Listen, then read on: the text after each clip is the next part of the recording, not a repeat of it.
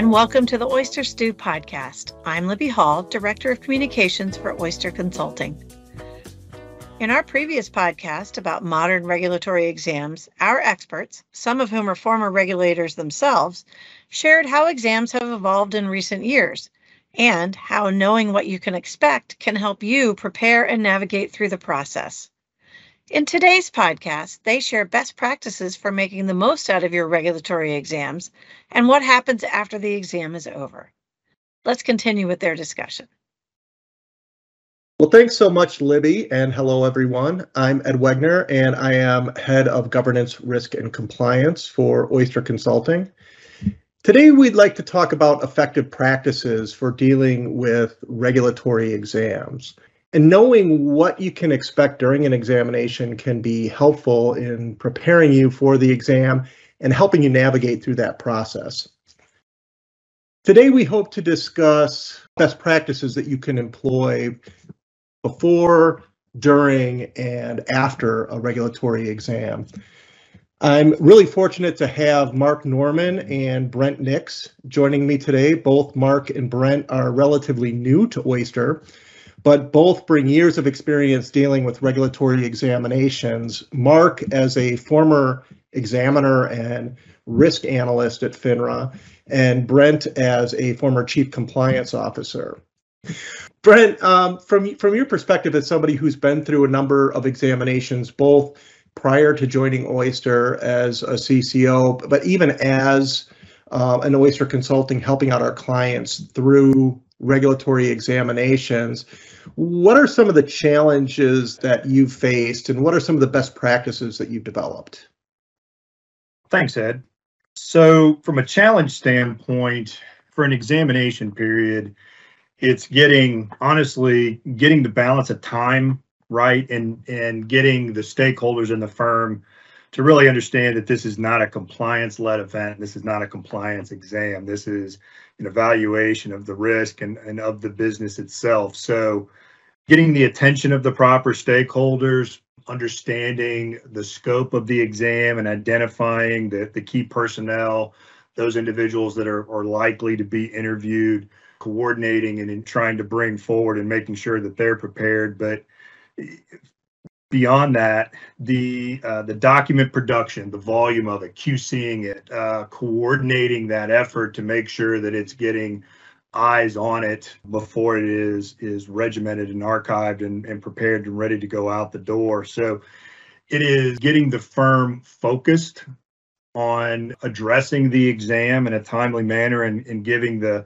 staff examiners the courtesy and the time and making it part of the time during their visit and before and after, and not, we'll say, avoiding the effort, trying to hide in daily activities, but being active and making sure that the firm is presenting a good impression and seems to have a good handle on their business. That is a massive kind of nebulous challenge, but it is getting the firm focused on responding adequately to the request. So how do you address that?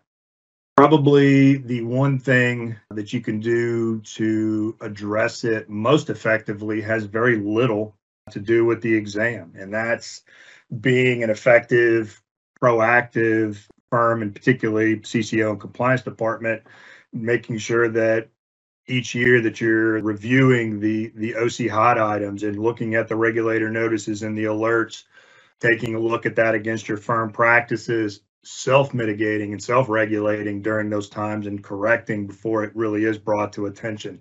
Reviewing your previous year's 20647 reports or your 3120 report for the BD. If you have any outstanding loops, make sure that you're getting those addressed in a timely manner. Don't allow them to hang out there for too much time. Check your own retail exam branch findings. Look at the results of your own examination program and close those loops in a timely manner. And then keep a good open dialogue and communication with your contact points at your regulators, whether it be the regional office of the SEC or your coordinator with FINRA. But if you're doing those things on the front end, by the time the exam comes around, you're going to have a good thought on where the risk items are, what your responses will be if and when those are questioned. But once the exam comes, what do you need to think about? Well, understanding your policies and procedures is probably first and foremost, and just knowing what your own manual says and ensuring that your dialogue with managers and stakeholders, that the practices we're employing actually match with that manual. As almost all of us know, very often we are judged not so much by violations of black and white against regulations, but more against what the written word is in our firm versus what we may be doing in practice. And often it's the manual that gets us. So know your WSPs, know what they say. If you're informed on that document, you're going to make a good impression with the staff. Understand who your points of contact are going to be when the areas of focus come in. Know who should be presented or identified for interviews. Make sure that we know who the stakeholders are that know the information. Ask questions of the staff and make sure that you've ID'd the right people. It may not be the department head who may have the most information to provide the right answers and detailed answers to the staff. And then prepare those individuals for an interview. Do a mock if you need to sometime before the exam, or honestly have that as part of your ongoing compliance program to periodically prepare individuals or do internal inquiries to get them accustomed to the kind of things that they may be pressed on later. And one of the biggest things I'll tell you, Ed, is creating, you'll update it obviously as the firm amends, but having a presentation that at the beginning, so when that kickoff call comes, whether it be remote or Zoom or conference call or otherwise, have a presentation for the staff where you go ahead and set the tone with giving them an overview of the organization, talk about the products and services that you're currently offering, make sure that coincides with what their expectations, talk about your control environment and your current compliance culture. Maybe talk about some processes and workflows if you have a particular type of business or it's niche-y, and then make sure that if there's anything that you know is going to be material, go ahead and have that ready to present early in the examination. And then on the back end of it, check everything before it goes out the door. QC it, label your exhibits, label your data, order it in the same manner that you received the letter. Make sure that you're referencing it with folders, and then that's going to become your central archive because your responses and your follow-ups are all going to end up in that same place. So you have a good effective bottleneck and you know what that communication has been with staff during the entire scope of the exam, and you don't end up stepping on your toes. So. Well, that's a great segue into the next question. So you're in an examination, you've done all that prep, got everything prepared, had that discussion with the firm, things are going well, and then there's an issue that they found. Brent, can you talk about like what are some good practices when an issue is identified by a regulator during an examination? I think step one would be take a deep breath and let your heart rate come down, because that's usually the first indication of you're like, oh man. But really it's two words: assess and triage where you can. So did you identify it during data production? Was it brought to your attention by the staff on site or remotely or otherwise?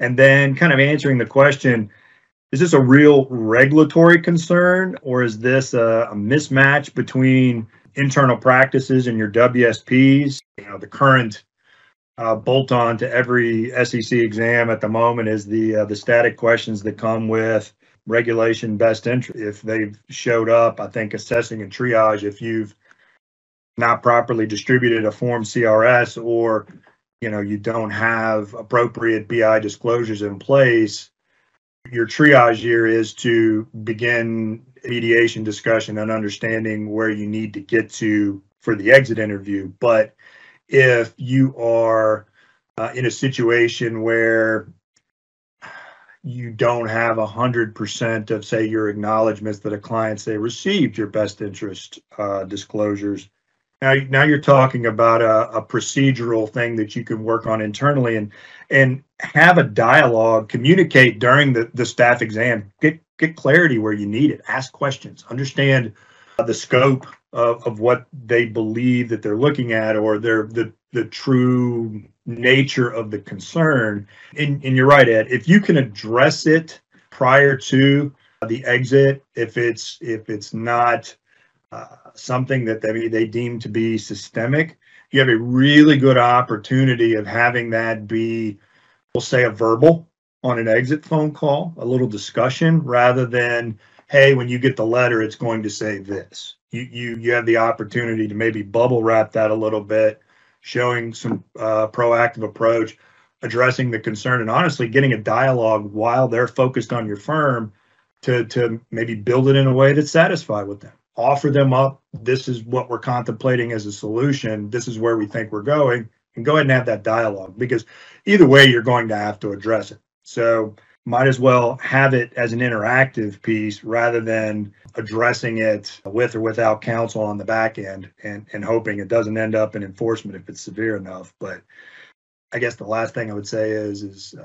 don't minimize or hide an event. If it's in the data, most likely they're going to see it if you found it first, and if they've brought it to you, don't downplay its severity. You need to match the staff's concern with a same level of concern for the issue, and get to the heart of the matter and try to get it addressed as quickly as you can. So.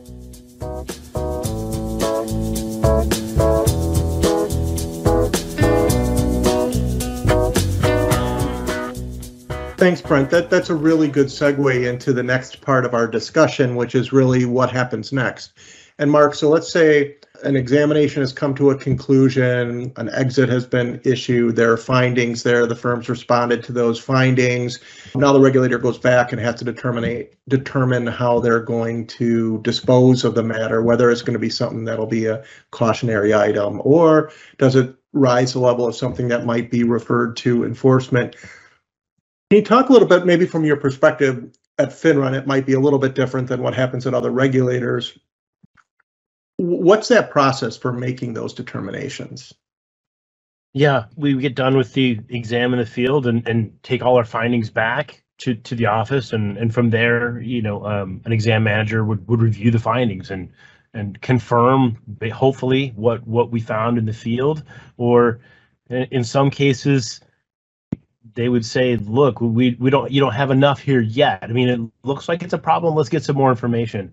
Or even potentially from there, we could have a finding where I found 10 accounts that did this, and my supervisor might say, well, okay, well, let's look at the whole universe of accounts that had that same type of activity. So it could get expanded from that point. But there's going to be several sets of eyes that review the exam findings. It's not, when an exam report is issued, it's not an examiner's opinion versus the firm's opinion. It's really a collaborative effort in the FINRA office to reach a consensus between the exam team and management, and then if necessary, the legal team as to, is this a finding? Is this really a violation? And then of course, what does that violation amount to? And to be honest, most violations amount to, well, sometimes they amount to nothing. It was a finding on the exit report, and the firm fixed it, and it was let bygones be bygones. The firm took corrective action. The next step would be a cautionary action, which is firm gets a letter that says we found findings A, B, and C. Tell us how you're going to fix A, B, and C, and it's water under the bridge, hopefully. And hopefully the firm has put corrective actions in place, and it won't happen again. And then obviously from there, after cautionary act, well, there is another one. There's a firm can be called in for a compliance conference with the staff, where basically the firm's compliance and staff would come in and talk to the FINRA staff, the FINRA management team about, hey, this stuff is serious. We want to make sure that you understand how serious this is, because we were really close to a formal action here. So let's make sure that the firm and FINRA are on the same page, because if we come in again and find it again, it's going to be a lot more serious. And then from there, matters would result in formal action, which means FINRA attorneys and probably firm attorneys, and then you're running the risk of fines and suspensions and all kinds of bad things. So that's generally how an exam wraps up. Yes. So how does that, if a determination is made, or consideration is given by the exam team in terms of making a referral to enforcement, how does that happen? What's the communication between the exam teams and enforcement before something is an official referral? Most firms realize from the records we're asking for how serious a matter is. And you can always ask your examiner, hey, what's going to happen here? I mean, and they might not know, to be honest, but the escalation of it would be that you would start hearing from FINRA's management, and in turn, eventually you would hear from FINRA's enforcement department if in fact the matter was going to be referred to enforcement. And just because it's referred to enforcement, again, that doesn't mean that it's a finding yet. It means that this matter is serious and it has the potential for a fine or a suspension. But yeah, it's when the attorneys get involved. That's when it's pretty serious. That's an important piece of it, because I think, just a couple of things there is that before the final determination is made, there's a number of people that are reviewing the findings to make sure that there truly is a violation, right? So they'll look and make sure that it meets all the elements of a particular violation and that they have the evidence to prove that. But then also assessing whether it's something that should be an enforcement action. So looking at the aggravating factors, were there customer losses involved?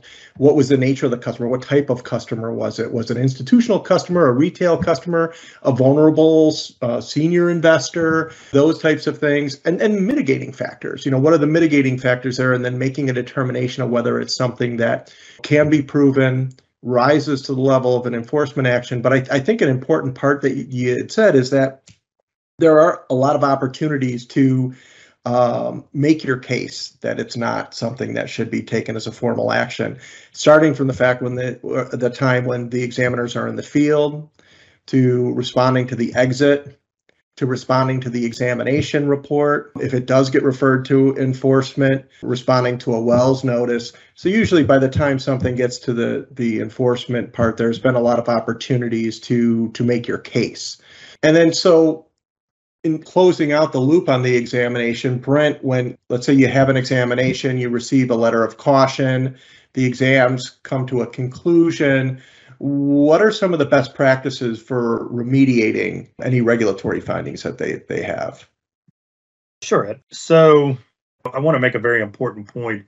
The letter that you received, the findings that you may have received from your examination, it's very important for you to kind of review and understand the tone of the letter, to understand the number and types of findings or potential violations that were in that letter, because you need to assess the issues and understand, are these things that you are going to be able to, you believe, fully address to a level to where you do get back to maybe just a letter of caution or some verbal discussions and a little bit of a wag of the finger, or do you feel like enforcement or referral to enforcement is a likely outcome? Because if that's the case, the response letter that you're drafting, the audience really isn't the examination staff at that point. The audience is the enforcement attorneys and the enforcement staff, because what you're trying to do is reduce the significance of some of the findings, trying to build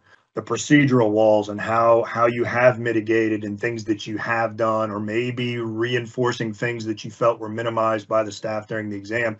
And what you're trying to do is build a strong enough case to honestly make the whole event fairly uninteresting to enforcement. You'd like to be able to stay with the examination staff and to be able to remediate in other manners. But once you've got down to the body of the findings themselves, deconstruct the letter, turn it into action items, make sure you keep the stakeholders that are responsible for any area involved, not only in the response back to staff, but then whatever we've committed to after the fact, how are we going to remediate that, and set timeframes when you're going to get it done. Because you can't put something in print that's just sounds great, but 6 months later, and they will come and ask, when that revisit occurs, or they ask on the next cycle exam, hey, how'd you address this? And it's still an outstanding item. And there's no amount of response language that's going to address a fairly significant repeat finding when you told them you were going to fix it before. So you've got to put yourself on a time frame. You've got to close your loops, QC all your responses when you're responding back to the letter, and make sure in that same file that you set your folders for the original document production, your responses, the responses to the supplementary inquiries, the final notices, any production to show that you've remediated, and your final responses all need to be archived in that same spot. So whether it's 1 year, 2 year, 3 years, or when you have to circle back to it, people are not struggling to locate all the aspects of the exam. If I have one real, I wouldn't even call it a best practice, just you need to do this. It needs to be a central file room for the final event, from original data production to the completion and remediation of it, all in one place, so you can look at the full cycle. And that's going to help quite a bit to make sure that nothing ends up falling through the cracks.